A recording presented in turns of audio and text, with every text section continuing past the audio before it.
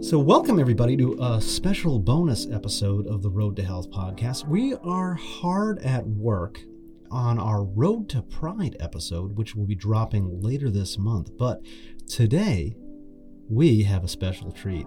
Black Counsel at Blues, Aneesah Cameron is with us. And in the spirit of Juneteenth, we're here to talk about the history and challenges of the Black community has faced in relation to healthcare. Aneesah, welcome to the podcast. Thank you, Mark, for having me.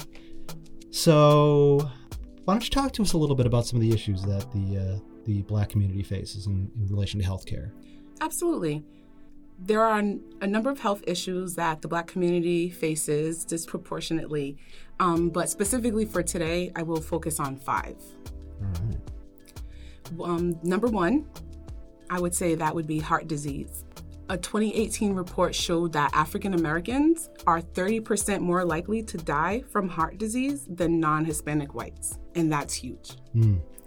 The second one, we have diabetes. Again, the numbers show a significant gap with African American adults being 60% more likely than non-Hispanic white adults to be diagnosed with diabetes by a physician. All right, so number 3. Number 3, Mark, we have stroke. Annually, 1 in 8 stroke victims in the United States is African American. And to add, African Americans are 50% more likely to have a stroke compared to their white adult counterparts. The 4th one is high blood pressure. The United States actually ranks particularly poor here. High blood pressure among African American people in the United States is among the highest in the world. And lastly, there's a big focus on Black maternal health as well, as information about doulas and how that connects with Black maternal health. So, Aneesah, what can you tell me about what Blue Cross and Blue Shield of Rhode Island is doing to face these challenges? Great question, Mark.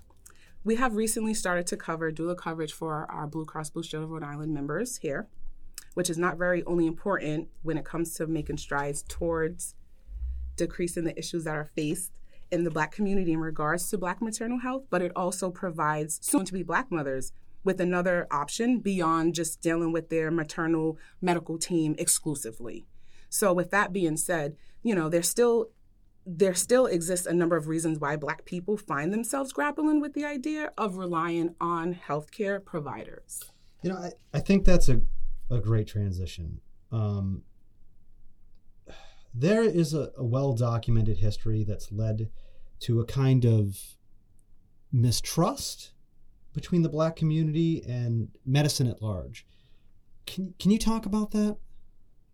Absolutely. So I think there are a few things that people, can take from this conversation right here as far as mistrust. One of them that was a big issue in the Black community with mistrust was the infamous Tuskegee study that was done. So for the individuals that are here who may not be familiar with the Tuskegee study, in 1932, there was a study conducted by the United States Public Health Service in collaboration with the Tuskegee Institute, where Black males who did and didn't have syphilis were involved in a study to see if a series of different medications would or wouldn't help them. What ultimately happened was the study actually began, like I said, in 1932, and it ran up until 1972. Wow. Right. So about 40 years, probably longer than it was supposed to, I'll say. And within that time frame, the Black males, as they were the targets, weren't really getting treated for the disease that they actually had. For those who did have syphilis, they weren't getting treated for it. So a lot of them were dying.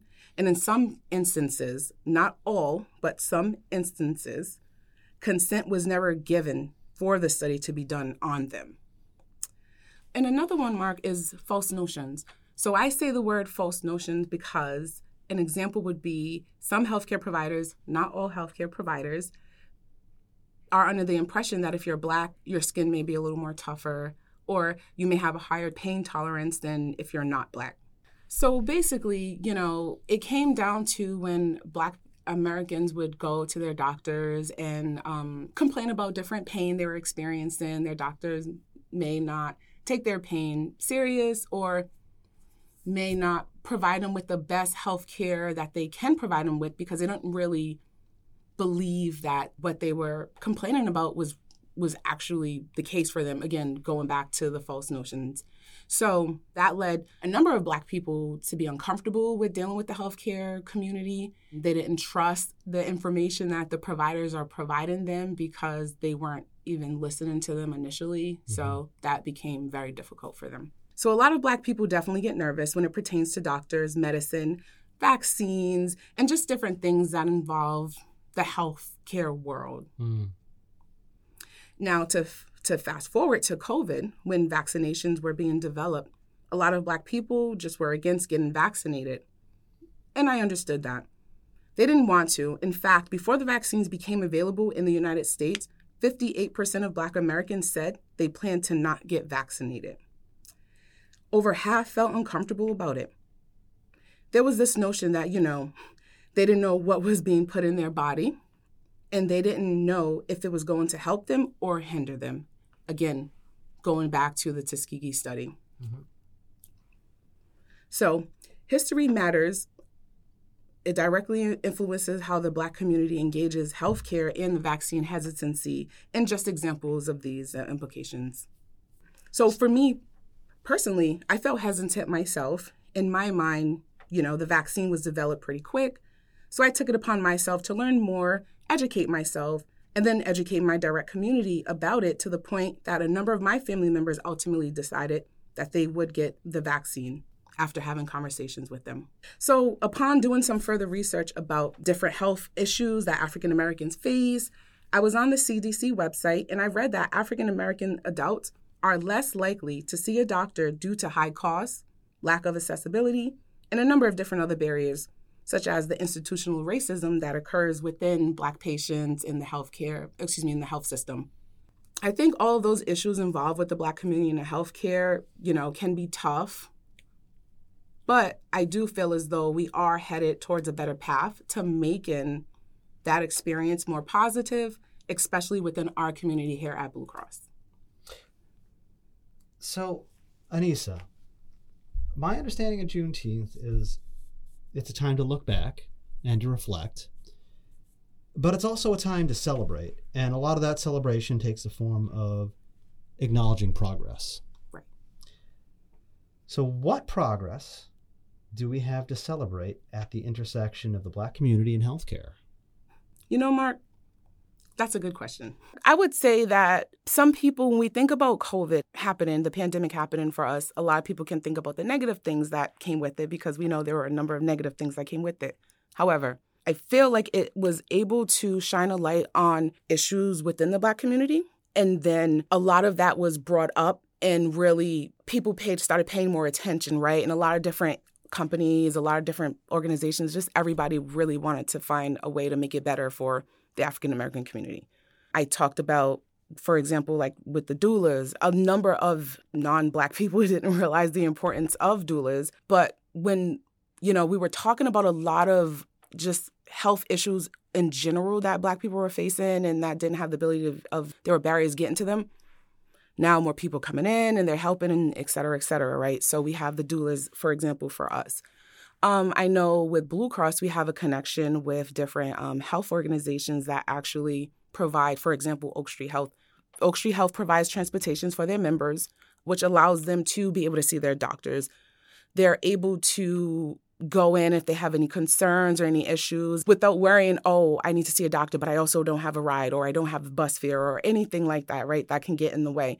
I know a number of people who will say, I won't go to the doctor because I don't have the money, So Oak Street Health coming in changed that and allowed them to be able to go and get themselves checked out, whether it be for preventative service or any other kind of screenings. Aneesah, are there any final thoughts you'd like to leave us with? One thing I just want to say is that I feel as though racial justice, right, it cannot exist if we continue to have barriers to health and wellness for individuals. With Blue Cross stepping up to the plate and just making changes and just recognizing that there are social determinants, of health issues going on, they have the ability to be able to step in and address that, right? And address it immediately. And whatever barrier that can be, they're stepping in to make sure that barrier is taken down. So that way they can have healthy members and happy members. Aneesah, thank you so much for being on the podcast. Thank you for giving us this little bonus. This really is just a little taste of what we have to offer on this particular topic. And I'd love to have you back for a full episode come February for Black History Month. Thank you so much. Thank you so much, Mark, for having me here. It was a pleasure to, talk about these issues, and I would absolutely come back to have a further conversation about this in February. Well, that about does it for this bonus episode of The Road to Health. I'd like to thank our guest, Aneesah Cameron. The Road to Health is a podcast presented by Blue Cross and Blue Shield of Rhode Island. It's produced and hosted by me, Mark Sheldon, and Mason M. is our sound engineer, with additional support from Yasmin Diaz. Be sure to check back for our Road to Pride episode dropping June 24th. Be healthy, be well, and keep your eyes on the road.